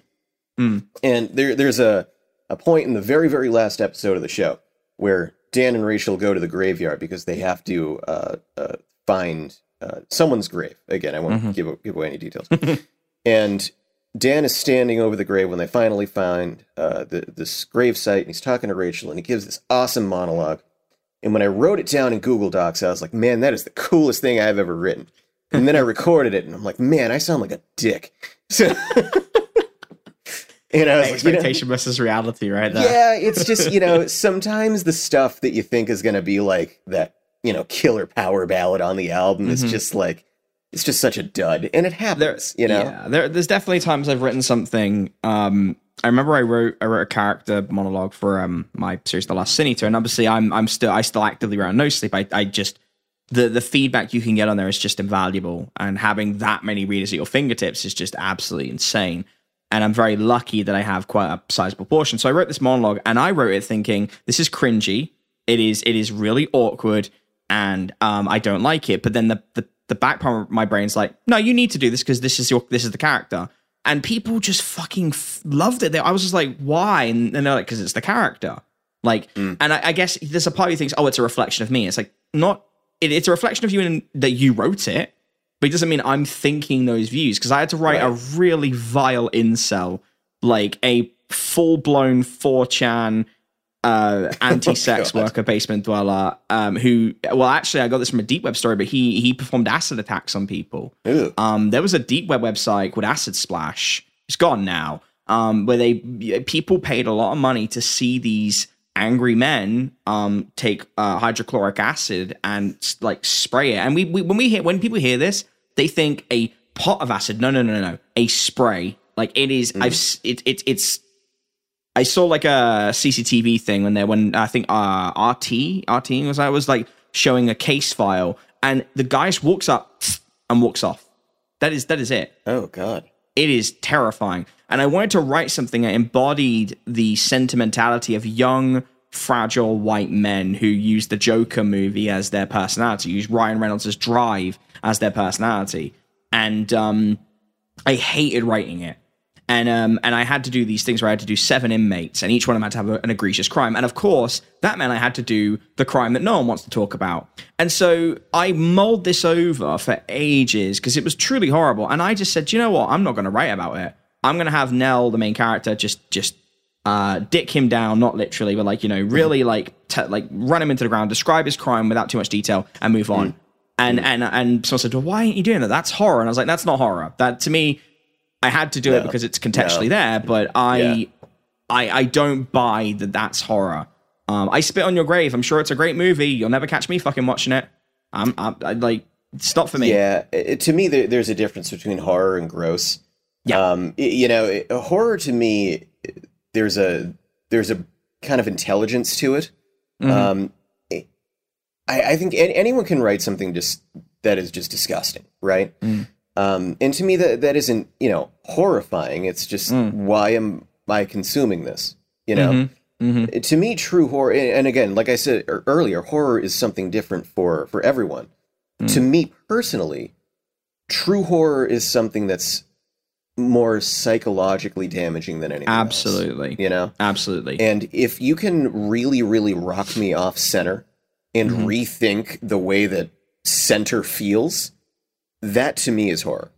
That's exactly it. Like I'm not gonna sit on my high horse, but I've always been a belief that psychological horror is the true king. I don't think anything can match it. And I've there's some movies that are just supernatural, spooky, and gross that, you know, are all right, like, but they don't have a candle. Like if someone says to me, tries to tell me that Hostel is better than Jacob's Ladder or Session 9, I'm just sitting there going, okay, but Hostel makes me uncomfortable. Someone's going to slice my ankles. But Jacob's Ladder has me genuinely worried I live in a simulation and I'm on one big psychedelic trip. Right. Session 9 has me concerned that I have another personality, which we all do. That second thing that creepy Sigmund Freud talked about. That we all have an underlying personality that is there that will come out. When I write something, when I create something horror, and I suppose even when you're acting in something, you want to get across an impression where someone cannot sleep afterwards. To me, horror is about evoking emotion in the same way when you watch a romance movie, you want to feel the love. When you watch a comedy, you want to laugh. If you don't laugh at a comedy movie, what the fuck are you doing? Yeah, like, if no, you don't absolutely. you don't walk out of John Wick and want to like kill people who hurt dogs and go crazy. Right. Like it's an emotion. And so when someone goes, oh, I was scared, so it was jump scares, like, was there anything other than the jump scares? No. Then you didn't see a horror movie. You saw a roller coaster ride. You saw a thriller. And that's fine. That's nothing wrong with that. It's just, it's not horror.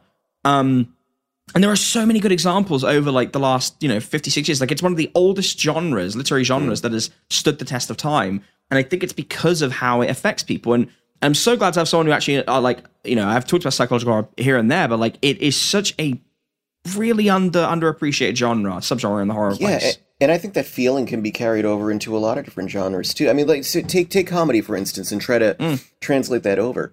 There has to be a psychological human aspect to make comedy work. To me, there is a difference between, a show like, Cheers, which I love because it's based in my hometown and it's classic sitcom. And then my wife and I just finished binging Schitt's Creek, which to me there's just a drastic difference between a comedy to give you, cheap chuckles and a comedy that makes you appreciate life more. It's Schitt's Creek to me, and I don't know how many people have actually seen it. I know it's gotten more popular in the last year or so, but to me it addresses social issues. It really taps on those in a way that really makes you rethink it. And to me that knocks you off center, even in a different genre such as comedy. And, I think a lot of different shows have touched on that across, whatever. Even a show as mainstream as The Office, I think, did it a little bit. Yeah. Although I'm not a fan of The Office, and I realize it's sacrilege, but the reason is I don't like awkward comedy. So really? I have something in me that does not like awkward pauses and awkward silences. I cringe so hard I have to walk out. I've had people when I was at university in dorms who put on, and this was in lots of different things as well as The Office, but like the UK Office obviously came first, and that was even more awkward, even more because we're English, and so we are just a million times more awkward in the way we present ourselves. But Ricky Gervais can't help but be awkward, though, Ricky Gervais is just he can't help complicated. He's complicated, but his I don't like his humor. The man's got highs and lows, but I don't like his humor, and it's just because his whole thing relies on these uncomfortable silences, and some people just love it. And I'm just sitting there going, I want to tear my skin off and leave. Like, I don't want to be here anymore. The funny thing about Ricky Gervais, though, is that, like, I can't stand any show that he's ever made. Like, the original Office UK, I don't like. Afterlife, I don't like. However, the man gives the best monologue I've ever seen. If you ever watch him give the monologue at the Oscars or something like that, I think his humor is absolutely brilliant. And for the life of me... clever man. Oh, yeah. Yeah. And I don't know if there's some sort of cognitive dissonance between writing a scripted, series like that versus just taking quick, one-off jabs at people. It's weird. It's very weird the way he is. But then that's like, it's like almost like, this Adam Sandler thing. Like, Adam Sandler is one of those guys who he can absolutely nail it when he wants to. He still can. And yet, like, there's many times where he doesn't. And there's certainly very strange. He's sneaky versatile too. I found myself watching Uncut Gems a couple of months ago, which is by far and away his best film. and he doesn't cut a joke in the entire thing. It's straight drama the entire time. Funny People's very similar to that. Yes. And I love that. I love that. Again, that to me is almost a bit of black humor and horror, because it's this idea of he is so broken as a human being. That just really threw me. But yeah, I got to ask you. Sure. What is your favorite horror movie / TV series / story or podcast, if you got any of those in those kind of realms? Interesting. So there's been a lot of them. I mean, obviously if I'm taking no sleep out of it, because I'm inherently biased just a tad. Like I said earlier, the Black Tapes will always hold a special place in my heart, because it's the first scripted podcast I really ever got into. And it was just so brilliantly done. Brilliantly done. So I'd say as far as podcasts go, Black Tapes is definitely up there. As far as movies go, it's strange, but nothing has ever affected me like The Ring did. And I was... Really? Well, the original Japanese Ring, you mean? No, not Ringu. I mean, like the US version. Really? I liked it, but I saw Ringu first. I don't know if that ruined me for it. I thought the American was actually decent, but... So this thing came out when I was, 18, 19 years old, something like that. Yeah, I was 13, so that sounds about right. And to confess just a bit, I think it was the first horror film I had ever seen. And I wasn't... Really? Okay. Yeah, because I got into the genre relatively late. Like, I hadn't even seen The Exorcist at that point.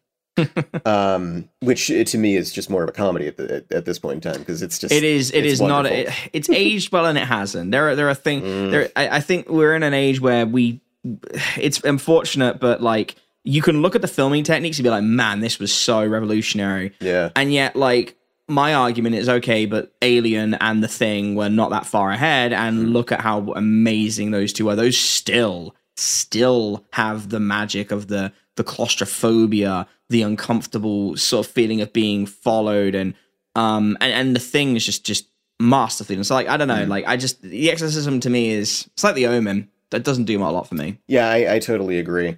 And then as far as TV would go, again, a bit of a no sleep connection because of Mike Flanagan, but the miniseries The Haunting of Hill House that came out a couple of years ago is just, I mean... It's amazing. It's still the highest rated horror TV series on television. It is. And you know what? It's one of those things where you get to that 10th episode and you don't expect it to have this, well-rounded, almost like moral follow-through. And it has a beautiful ending. It really was. And that's how I like to finish stories. Like, I like to wrap a nice little bow on it. And some people say, that's not how horror is. It should always end negative. It's like, well, why? Why does it have to end negatively? Like, it's cool to have a little bit of an open door of, it could happen again, but why does horror, why do we have this idea that everything must be miserable? Like, why can't you have this idea of, like, it's like a roller coaster? You start off simple, you creep up, you get your apex, you go down, and then you peter off, maybe a little bit of a bump. Like, and I thought that they did it perfectly. That ending with, I mean, it's been out for a while, so I'm not going to spoil too much, but like, when Nell goes through the door and her face, and they're playing Alan Isaacoff, who's a beautiful British musician, and playing If I Go, I'm Going. I was in tears, because you just have that, and then you have the birthday cake with the brother, and it was just so beautifully shot, and they didn't have to do it like that. They really didn't. They could have done anything. And the thing is, if you ended that after like 9 1/4 episodes, and you left it on a down note, it was still like a solid A-. It was a very, very good show if you just cut it right there. But you get back to adding humanity back into a story, and to me, that's where everything really wraps together. That's what horror is, right? It's the struggle of humanity. It absolutely. And God, if that doesn't get back to the anxiety talk, it's getting back to being honest and being open with your own human experience. And if we can tie that together at the end of a story, regardless of the genre, right, and you can actually speak to somebody, then that's the goal, man. That show still has my favorite monologue of all time, which is Theodora's monologue at the end of episode 9. That is the best thing I have ever seen acted / written, that I cannot overstate to anyone who doesn't understand TV writing. Like, there is a lot of there's a lot of fingers in different pies, and a lot of stuff gets lost in the shuffle, and sometimes you don't see the end result. Like, you'll be tasked with doing an episode and you'll work with people, but it will still go through a lot of people to see that beautiful piece of monologuing make its way from the beginning to the end, and it stayed there and they kept it, which was an uncomfortable amount of time that Theodora's talking. Yep, sure was. And the whole idea of it's an allegory. It's a beautiful, beautiful allegory for grief and terror and anxiety and PTSD in the guise of what Theodora's, her whole thing is she feels someone and she can feel everything. And it's this idea of like, well, when you wake up one day and you start to feel nothing, that is genuinely terrifying. Oh, it's awful. And, so two cool things came out of that for me on a personal level. Number one, Kate Siegel, who plays Theodora, obviously naming her daughter in real life Theodora, I thought was just gorgeous. Yeah. And number two, still one of the coolest professional accomplishments of my life was being in a podcast called Calling Darkness, in which Kate was the narrator. And getting to be in a show with her was just the coolest shit ever. Yeah, I was going to mention that. Like I've talked to Gemma and to Sarah about that process, and that's where you're blending comedy in with horror, and that can sometimes be a very dangerous thing. Like Shaun of the Dead did it really, really well. One of my favorite movies. And there's been some really well done horror comedies, but I think there's a very weird line, and I don't always know where that line is. So I don't know if I would ever write a horror comedy, because I feel like I would go too far in one direction or the other. But because you knew at the time that you were going to work with Kate Siegel, was there a degree of pressure, like in your mind, that like where you were? Because bear in mind, like the listenership of No Sleep Podcast is astronomical. It is a market leader, so you're already used to that, and there's been tours and everything else. Did you feel like you'd been prepared through that to kind of do this role, so it wasn't as scary? Yeah, I think so. I mean, anytime you work with somebody, of that caliber, I think the only pressure is to make sure that you live up to your role in the show, and that, making her understand that she made the right choice by being a part of the project. Yes. Because, I mean, as I expected she would be, she was so terrific in her role as the narrator that I knew that I had to bring some sort of complimentary, role to the show. And, the beautiful thing that came out of that show wasn't even Kate. It was the fact that I get to just murder the writers every day about writing the sequel about the jacket. So it's... Anyone who hasn't listened to the show has no idea what the hell I'm talking about. What's that? On season 2, so there is also that. I know, and I told Sarah and Gemma that the jacket better be centric or I am out. No, but no, I mean it's. I think No Sleep did definitely prepare me for it. It's funny though, I never really got the full impact of the No Sleep podcast in terms of its listenership until I went to the first Boston show on the first live tour back in 2017. Tell me about it. Let's walk through that, because that must have been a beautiful moment. As and when live tours come back, which I'm sure will probably not be for another year or two. Like I am very looking forward to being a part of that. But in the meantime, like hearing the stories that have come out of it, like talk me through your experience. So I've been to 3 tours so far. Each is so unique. I mean, it's just, I'm continually in awe of the dedication and the love that the listeners show to the cast and the crew of this show. It's really amazing. And, the funny thing is so, there's the touring cast. So this is back in, I think, October of 17 or maybe, big, I don't know when the hell it was. It was 17. And so you have the touring cast, and it was, Peter and Brandon and Erica and Jess and Nicole and David and David Alt. And so they're all on stage doing their thing. And, we have regional guests for every stop on the tour. And so in the Boston show, it was myself and Mike Delgadio hanging out in the back, just watching the show. And so we're sitting out back having a beer for like an hour and a half while the show's going on, because it's, no one knows who the hell we are because we're voices. And so we get called on at the end of the show, and we do like this little, like add-on little story that, they wanted to show off the regional people that came to the show, which was fine. And so I go to Brandon, I'm like, so the show ends, and he's like, all right, so you got to stick around now. I'm like, for what? Are we going to get like dinner or something? Because at that point it was like 10:30, and I was like, Sure. all right, I gotta go to work tomorrow. He's like, no, you gotta stick around. Like, they want to come up and say hi, and you gotta sign stuff. I'm like, what the fuck are you talking about? I gotta sign stuff. He's like, no, you gotta come over here. I'm like, okay. And at this point, I'd only been on the show for like a year and change, so I'm fairly sure that it was an elaborate prank. So we go over to the merch table, and I'm standing there just like looking like a complete like ass, like twiddling my thumbs. And this line forms around the entirety of the building, like no one left. And hundreds of people just like line up around the building waiting to come up, and so we can sign like, postcards or take pictures with them. And I'm like, and I just stood there in awe for the first 10 minutes. I'm like, okay, this is weird. Because I really, at that point, I think people need to understand the self-conscious nature of each and every one of us. Mm-hmm. Like, it takes a long time to convince ourselves that we're any good at this stuff. And I still have my doubts. I look in the mirror every day and I'm like, you ain't shit. And then I go downstairs. It's like, every day. True. And, it's, a couple of tours later, I finally got the hint, but it's, I still am incredibly self-conscious about my performances on No Sleep. I mean, even though I loved everything that I wrote and how it ended up, I'm incredibly self-conscious about John Parker.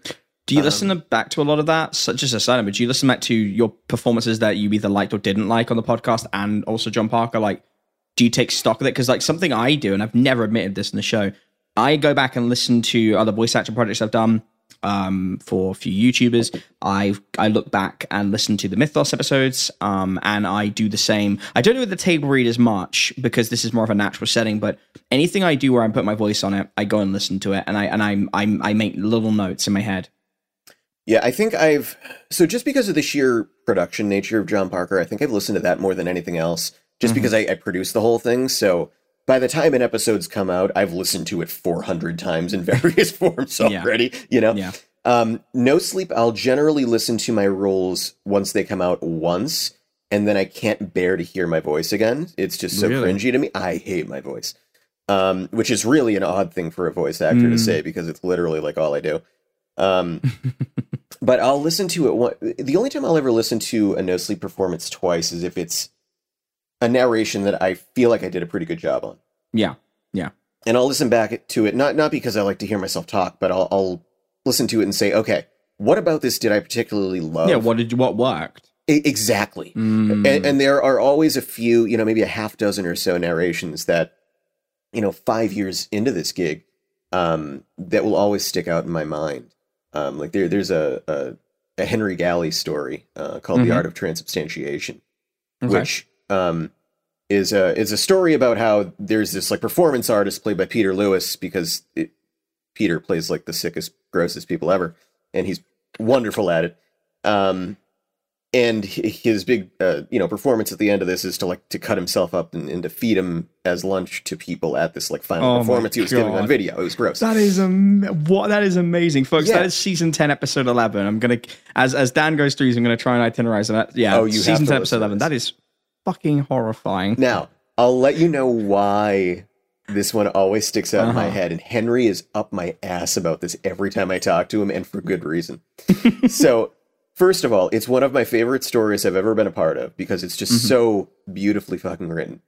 There is a line in there where the narrator, played by myself, calls out a piece of art, which was called Pilate's Verdict, which obviously with biblical implications and whatever.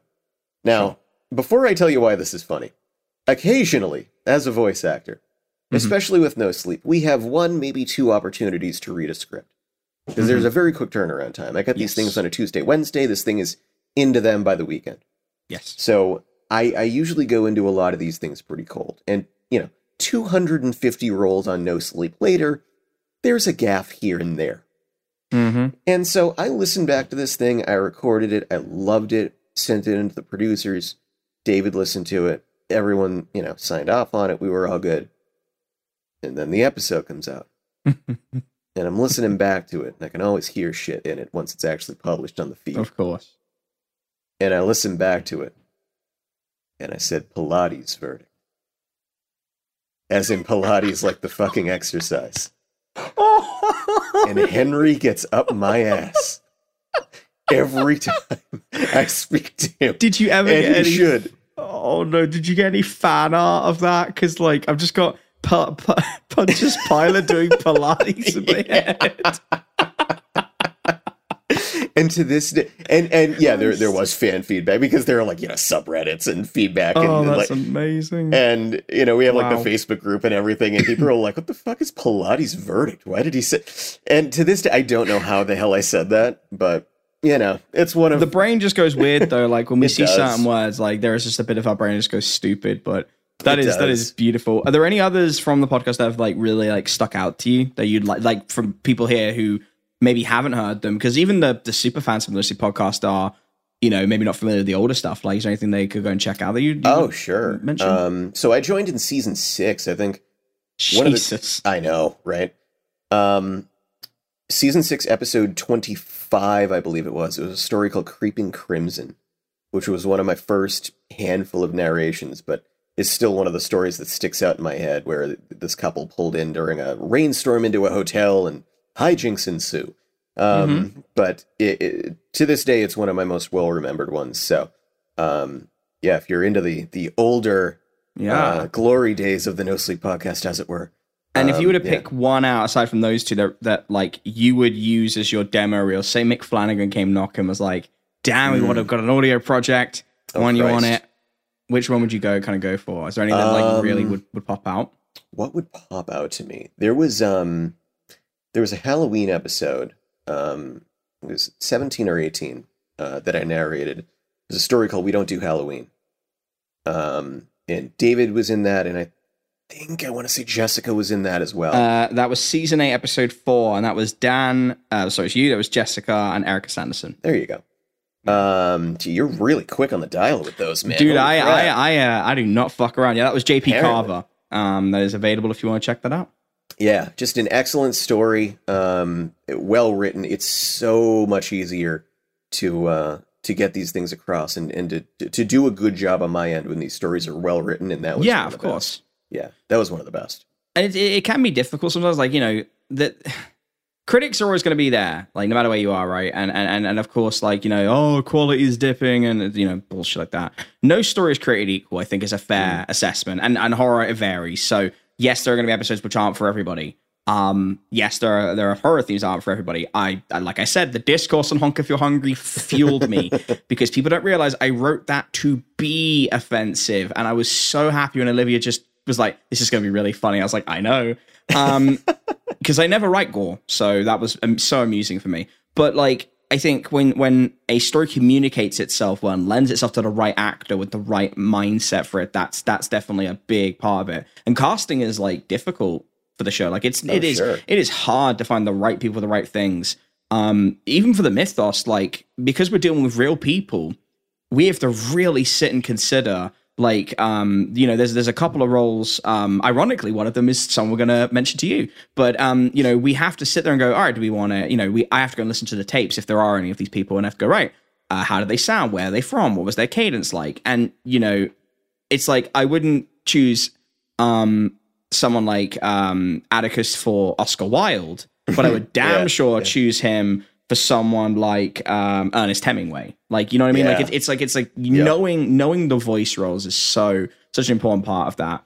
And I guess like now in the age where, we're in the lockdown, everyone's trying new hobbies and people are pushing themselves to try new things. And I've certainly seen more people pushing the podcast narrative, pushing the voice acting narrative. What advice would you give people from both sides of that spectrum, from creating a podcast and from voice acting? So from the voice acting angle, listen from the veterans around you. I mentioned this before. The only reason I really got a chance to develop my craft is because David took the time to teach me the proper way to do things. There's a certain, distance you should be from your mic. There's a certain type of mic that you should try to be using. A pop filter can make and break your life. There's a cadence and a tone. So, learn from those around you. I don't think it's not necessarily enough just to, go listen to podcasts that you like. It's really worth it to reach out and have conversations with people who have done it. Because they can give insight to things that don't necessarily translate obviously into the final product. but things that are done behind the scenes that really are the meat of a performance. So, definitely reach out to people. The podcasting community, especially the creators, are so open and willing to help. Really, no one's going to turn you away. No one's going to turn you away. So don't be shy. Don't be shy. Wonderful people are around waiting to teach and to help. In terms of podcast creation and starting up a show, it's really a two-sided coin. Number one, put your love into the writing. It doesn't matter how good a production ends up being if the writing is meh. You have to have the basis to build that tower on. But on the other side of the coin too, it can be the most well-written story in the world, but if the production sucks, it's not going to translate well. So you have to, really just pour your love and your heart into the writing and revise and revise and let other people read and get opinions and craft it until you feel like you really do have a finely polished, finished product. And, production-wise, goddamn, is that a learning experience? Yes, I'm still learning. Yeah, if you listen to, the production of the very first episode of John Parker to the finale, it's drastically different. Drastically different. And that just comes with, playing around in Logic Pro for 2 years. Yeah. But, watching YouTube tutorials, talking to other people, picking up on shortcuts and learning how to, sound balance and not clip your audio and just basic shit, it all adds up to the final thing. Like, so it's funny. This actually segues into my next thing where, we talked earlier about legacy and we talked earlier about, what the hell am I going to do during the pandemic? For some reason now I'm thinking of making a musical album. No shit. Yeah, I know. And I'm like horrified that I'm actually doing this.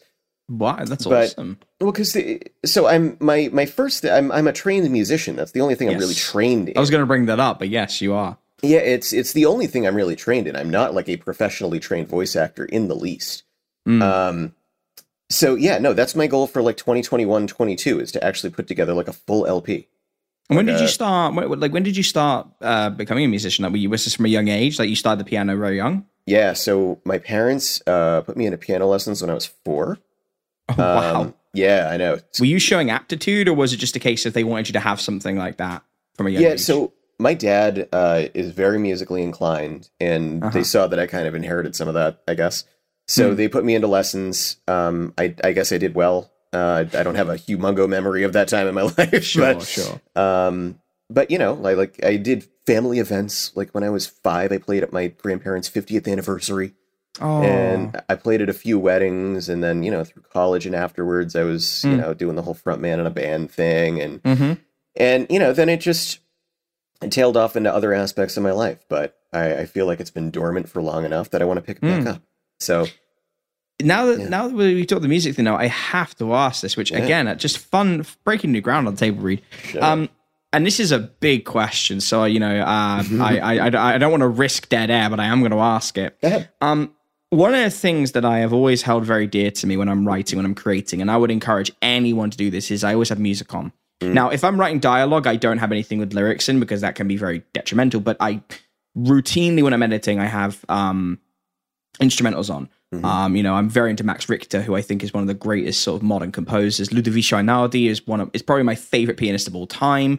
He is the man, just makes pianos sexy. I don't know how he does it, but Oltre Mare is one of my greatest piano pieces I've ever heard. Like it literally, it's next to Clair de Lune for me in terms of like it. That is a song that leaves a legacy. When it's, to think that song is only 10, 11 years old is insane. So a lot of electronica, Aphex Twin, Flashbulb, so on and so forth. But out of the 80,000 plus songs I've got, like there's always this idea, and this changes. And I realize that you're going to hear this back in 2 weeks and go, man, that's not what I want to go with anymore. But what would be the album?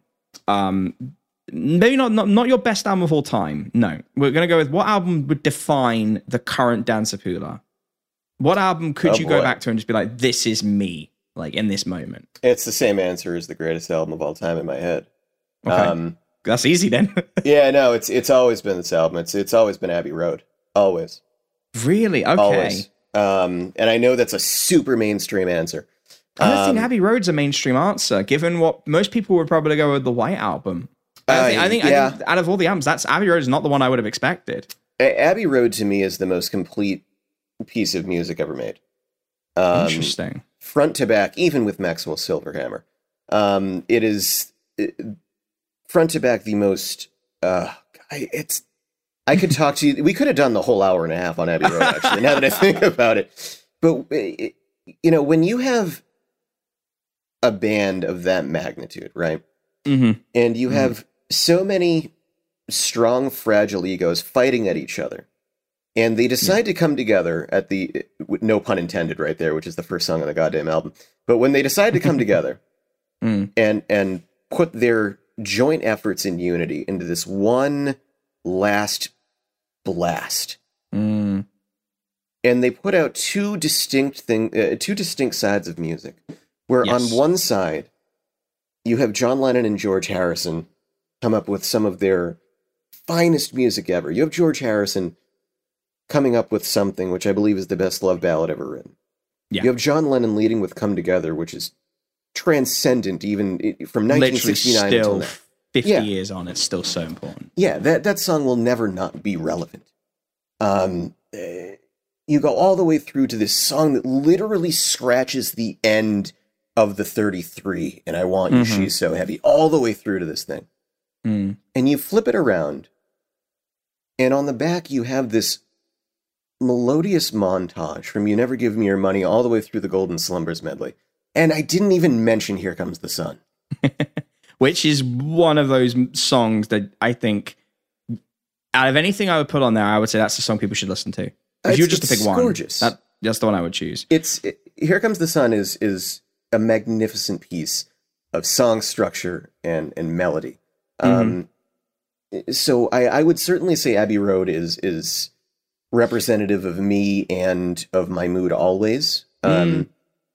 If we're going towards, what's like, what am I currently listening to? What influences me? All that sort of stuff. I've always been super into blues. I love Eric Clapton. I love B.B. King. I love Buddy Guy. Like really just emotion. That's what I'm into. If you can feel someone crying through a guitar. There's a lot of beauty in like that kind of, I think there's a lot of sentiment. Like Miles Davis is probably my guy. And another fun admission of the podcast. So I actually did the Beatles for my music degree. And, oh, really? Yes, because we were doing avant-garde and Baroque music, and I naturally chose Sgt. Pepper. Biggest mistake of my life, because anyone who's ever done a degree that requires research knows that's 6 months of your life of listening to the same fucking thing over and over again. And I can just, it's been not 10 years, it's been 9 years, no, my God, I can't count, 8 years since I finished my degree. So this time 8 years ago, I was in the middle of probably my 400th listen of Sgt. Pepper, trying to understand the fundamentals and breaking it down. And I hated it. I hated it so much. And I can just about listen to that album now. And I still believe, personally, that A Day in the Life is the greatest song they've ever written. Period. It may be. Because it was, everything they did was groundbreaking, but that really was groundbreaking. Nothing had ever been done like that. I believe it was the first pop song to use orchestration. Yep. It was just so special. And the fact that, like, a fun little trivia fact for our listeners, that was the song that made Bryan Singer go into such a deep depression. When he heard the demo, he didn't really smile for 37 years. Like, that is, imagine being in a time where emo didn't exist, sad songs weren't really, like, crooning was a thing, obviously, but it didn't have the same effect. And someone pulls out this track that is just, at the time, just, that I heard the music today, oh boy, and it's just like, oh, it just crushes you. Yeah. Crushes you. And I think that, that song is perhaps the best example of how Lennon and McCartney worked so well in combining their different musical styles into one composition, because, on the one side, you have Lennon, who has this really, really serious thing. He's singing about, this car crash and bullets flying into Albert Hall. It's like, no, many else it takes for the Albert Hall. And then in the middle of this, broken up by this fucking crescendo by George Martin, which he just took out of nowhere. Yeah, see, it's in your head now. And then you have this unfinished song by Paul McCartney, where he's going, woke up, got on a band, to go, my band. And it's weird. They just merged these two things together and formed this gorgeous piece of music.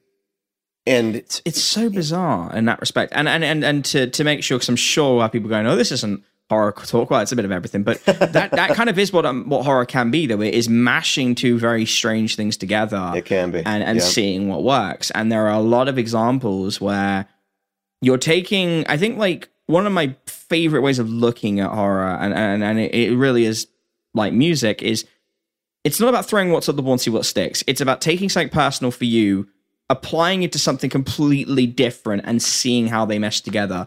And I've gone on about this movie ad nauseum, but Hereditary is brilliant because it embraces things that you're not supposed to embrace in horror. Like, one of the things you're taught from a very early age when you're making things is don't leave dead silences, don't leave dead air, don't leave things just to be hanging. And I would say like 50% of Midsommar is hanging in the air. Those scenes where she's at the table waiting, doing the seances are legitimately uncomfortable. And she gets in her son's face, just screaming at him, and it is just, horrible stuff. But Midsommar, again, like, Midsommar has the slowest intro to a movie I've ever seen, and yet it has the most devastating first 5 minutes. It's horrible. There is no other way to describe it. It is horrible. But again, these things work when you combine these strange elements just to see what will work. One of the people I genuinely wish had a bigger legacy than what he does is David Lynch. I realize that, there are a lot of people who know of him. I don't think enough people know of him and what he's done, and the contributions he's had towards that uncomfortable era of music. Because with his musical compositions, where he used these heavy drones, and he would use them on these uncomfortable black and white backdrops with static movements from the characters and really off-kilter coloring, when he did have coloring, or in Eraserhead, was so horrid to look at, not because it's just of what the boy looked like, but the way it was shot and the way it sounded. He was so gifted, or is so gifted, I should say. And I feel like he's one of those people, just because it's in my head, I feel like he doesn't get enough love, I mean, you could say that about so many people too, and I think a lot of that just comes with the courage in trying something that someone's going to be uncomfortable with. Right. But again, and doesn't that just go back to the original definition of horror, though? It's, it's showing something so humane that makes you a little bit off of your normal comfortable center. Yeah. And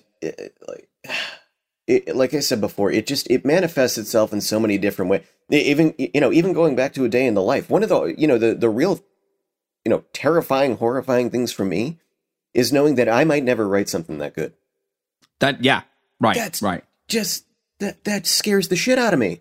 What if I never write something that good? You're looking at a giant, right? You're looking at this. You're standing on the shoulder of giants. Truly, absolutely. It's like, which was the worst Oasis album, by the way. But that's very good. That was good. I haven't talked about Oasis in 15 years, and that's how I finally dropped back into them. Love their music, not the people. And they have the wrong front man. Well, I don't know why the more talented singer isn't. Noel should have been the front man from the start. Little by Little is still the greatest fucking Oasis song. You know what? If we really want to stay on the Gallaghers for a second, Noel's solo band, the High Flying Birds, fantastic. Absolutely fantastic. And talk about people who are not as mainstream and well known as they should be. Noel Gallagher should be on top of the world right now. Why they did Heathen Chemistry and didn't listen and go, maybe we should change our frontman over. But obviously, and it's not taking anything away from Liam. Like, Liam is very gifted. He really is. But I don't like the Tom DeLonge kind of singing. I've just never have done. Nope. And it's like you hear Wonderwall and he's got this, this awkward kind of nasally capture in his throat, which my teacher would tell me, don't do that. It doesn't sound nice. And then you hear Noel sing, and he's got this belting voice. It's the same thing with Steven Tyler when we did Dream On. Why would you go from singing like that to Walk This Way? And again, I don't have a problem. He doesn't with even sound like the same person now. No. It's amazing. Cocaine is just insane what it does to you. It's a hell of a drug. But it's insane. Like, obviously, clearly we there's a bond on music there, which I love. But it is interesting in that there are a lot of people who are unsung heroes. I've now got this because this whole episode has been deviation after deviation. I love it. So I gotta ask you a couple key questions before we finish up here. Please. One of them is, what is the earliest memory you have of true fear, like absolute all-encompassing fear? Because one of the things I looked up, knowing that you were involved in psychology and your family, I looked up something that told me that some of the fears we carry into our lives and we write about and we express come from the earliest experiences because they imprint on the brain like trauma, even if they aren't trauma. So, let's see, the earliest one. So there were a couple of things, and they all center around death, like every major fear does, Sure. right? Sure. When I was, you know what, this wasn't the earliest one, but it's certainly the one that stayed with me the longest. In, I want to say 2002, so I would have been 19 at the time. I was in my second year of college, and I had, like every other weirdo at the time, moved down into my parents' basement, and as you do, and I heard my dad yelling for me upstairs, and I rush upstairs all the way back into my parents' bedroom, and my mom is lying unconscious with her eyes wide open on the bed, and I'm like, oh, fuck. Yeah. And so, we went through this whole thing where, the ambulance had to come to the house, and I had to track down where my sister was, and she was at like some high school football game, and I'm like yelling to her in the phone. I'm like, Mom, I'm going to the hospital. And long story short, it was something totally benign. Like, she sat up too quick and passed out. It was completely stupid. That's insane. But it didn't need to be something overtly serious for the shock to stick with you. Oh yeah, it hits you. It hits Yeah. you. My dad being an epileptic and with Alzheimer's, like, the amount of call outs I've had to go over. I mean, 7 months ago, I held him down as he seized. When that shock hits you, it hits you like a fucking freight train. Oh yeah. It is terrifying, no matter how benign it is, because you don't know. At the time, every book is open to you in that moment. Every outcome is open. Every left turn in your life is possible. And I don't care how long you live, that image in your head will stick with you. I still remember to this day, and this was half of my life ago at this point, because I'll be 38 this year. I still remember standing over her in the bed and shaking her shoulders and her mouth chattering back and forth because she was just unconscious. Jesus. And you don't forget things like that. Oh God, no. Yeah.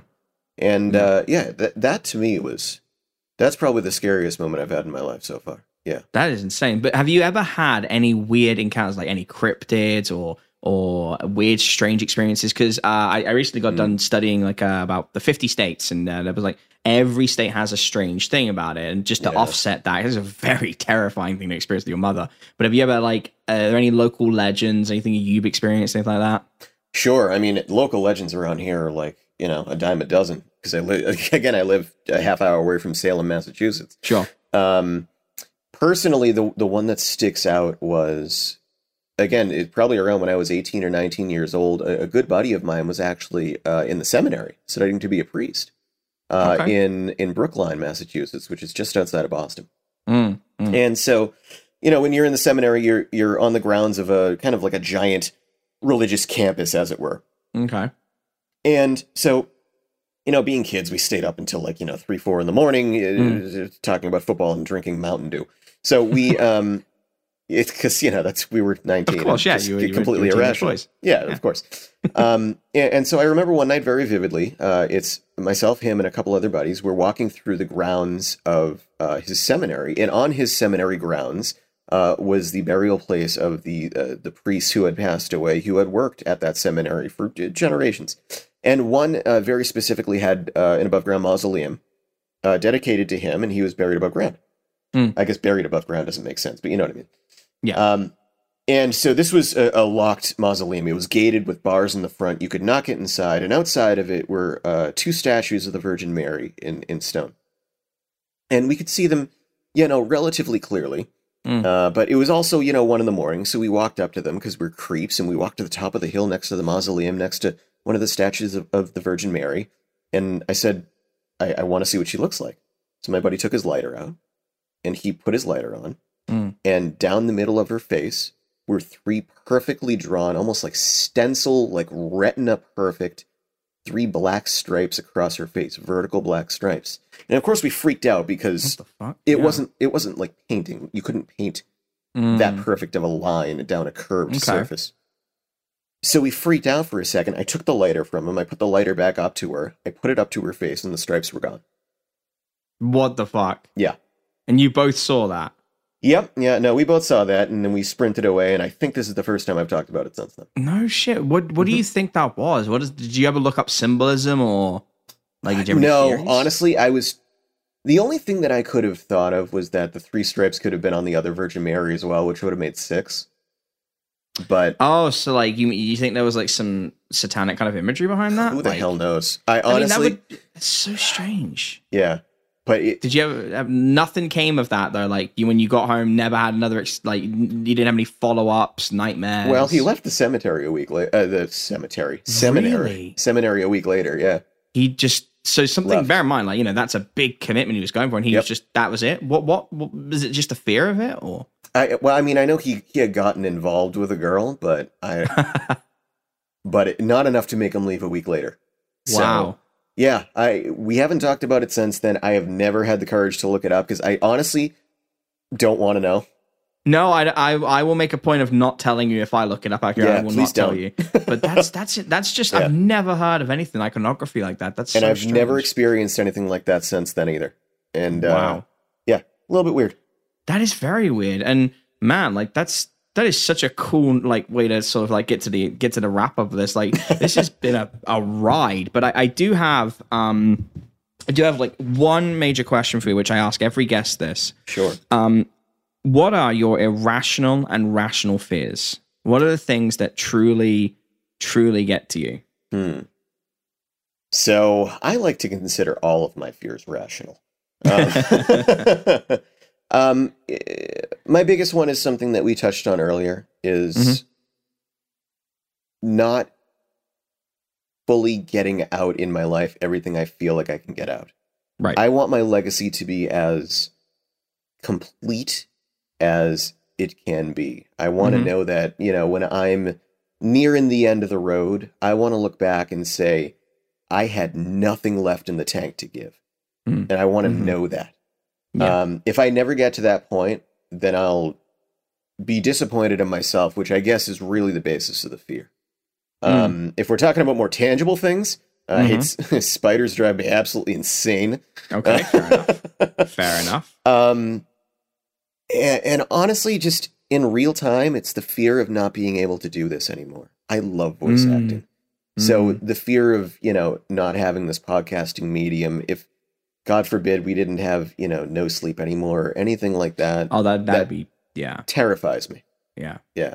So that's the stuff that I cling to. I mean, that's aside from the regular fear of, hoping your family stays healthy and all of that sort of thing. But just as far as me personally goes, we got a really good thing going, and it terrifies me to think that something could ever disrupt that. So Hell yeah, yeah. I mean, now bringing it full circle with 4 years of chaos behind, there is a bit of normalcy. that's right. There's a lot of, I think 18 executive orders were signed today. So that's going to really help things. And, for those of you who are a little bit still anxious, do what I do. Go and follow Coping MAGA on Twitter. It is an account dedicated to just highlighting far-right people losing their fucking minds over Trump not winning and over QAnon being a conspiracy theorist hoax. And it literally, whenever I'm sad, whenever I'm sick, I go and look, and there is some crying far-right podunk hick going, God save us from the devil. Where are the National Guard? It just fuels me. It fuels me. And if I could put a bookend on the political conversation as well, because I think it's important to reiterate the basis of why I personally stand where I do. And it's just, if you have someone around that you love, go give them a hug. If you have someone that you've had an issue with, go and promote a conversation. Go and promote peace to them. Yeah. If everything we do is centered around peace and love, then a lot of these issues start to magically fade away. So tell those around you that you love them. Tell your friends around you that you love them, and especially those that you don't love, and those that you've had issues with, and those that you've had hate for. Open up the door to them too. And let's establish a dialogue. Absolutely. See if the dialogue works. Absolutely. If that dialogue doesn't work, you can walk away, hand held high. You don't have to burn any bridges. You don't have to say anything hateful. Yeah. I often find like it's, when you give that hatred away, it's harder. When you smile or laugh, or you just walk away from it. Like if you've tried your best, if you've done what you can, and they're still being very hateful, and it's like, you know what, like don't, you've done it. That's it. Absolutely. You've done what was asked of you, and then put your time into the people that you can establish a dialogue with, that appreciate you. Yeah. Promote peace to those who who want to receive it, and B, who don't. And if they don't, that's okay too. But to go back to the music conversation, as the great John Lennon once said, at least give peace a chance. I was literally about to say you're sounding like John Lennon right now. So that is. He is my idol, my friend. So. Oh no, hell yeah! And I nearly forgot to ask you, Parker Podcast. What's the next steps with that? I don't know. So, for the longest time, I thought season 2 was going to be the series wrap. Okay. I've gone back and forth in my head about a season 3. I'm not sure yet. I want to do the music thing for a little bit first, and I've had some people pushing me to do a season 3, and I've also been toying with other stories as well outside of John Parker. So I was going to say, like, why not do more? You've done it now. Like now that you put your toes in the water, you could do the Dan Zappulla network. Yeah, I could definitely, which would be a lot of consonants for a network name. But DZ, the DZ network. See, that's better. Yeah, there's a lot out there. And you've got 2 seasons worth, including the bonuses. Yeah. We'll have a link to some of your key No Sleep podcast entries, but you have got a lot, obviously. You got your Calling Darkness. There's so much that you've done out there that I can't wait to see what else you do and to work with you again. And this has been the wildest episode of the Table Read that we've had. And after the week that we collectively have had, I knew going into this, because I knew you were a chill guy already. I was like, I'm just going to let this kind of go wherever it goes. And the Table Read has a center on horror, but I think everything around that is fine. It is very open to interpretation. So thank you for going on that journey with me. Thank you, my brother. It's been fun. Okay, folks, this has been the Table Read, and I'm going to leave you with another presidential fact, and it's about Teddy Roosevelt, one of the greatest presidents to ever sit in office. And it is not, in fact, about how he got shot. It is actually his shooting spree. Many people don't know that Teddy Roosevelt was a staunch conservationist. And he had multiple national parks. He created over 150 national forests, protected around 230 million acres of land, and set up several national monuments like the Devil's Tower and Muir Woods. There's no doubt that the 26th president was a big-time nature lover, but conservation was a little different in Roosevelt's day, especially when it came to animals. See, back then, there was an emphasis on preserving animals via taxidermy. If a species was dying off, those creatures were shot and stuffed, so future generations could see these extinct creatures in a museum. Obviously, this meant a lot of animals were killed, especially when Roosevelt and his son Kermit, his son was named Kermit, went on a hunting trip to Africa in 1909. Together, the Roosevelts wiped out 512 animals, with the recently retired president shooting 296. He wiped out 8 lions, 8 elephants, 7 hippos, 7 giraffes, and 3 pythons, just to name a few. He also picked off 5 northern white rhinos while his son shot 4. In fairness, they only kept 12 animals as trophies, and the rest were shipped to museums or eaten. And I think it's really important to know that while we now look at that through the lens of that is absolutely horrifying, he did it genuinely believing 100 years ago that it was for the arts of preservation. So, sometimes we do things that we don't want to do in order to safeguard the future, and that can be interpreted in many really creepy ways. So, maybe don't read too much into that. Folks, he's been Dan Zappulla. I've been TJ Lee. This has been The Table Read. Stay safe out there, and we will see you next time. I hope you've enjoyed this week's edition of The Table Read. Our guest today was Dan Zappulla, and you can find out more about Dan at his Twitter, Dan Zappulla. That's 2 P's and 2 L's.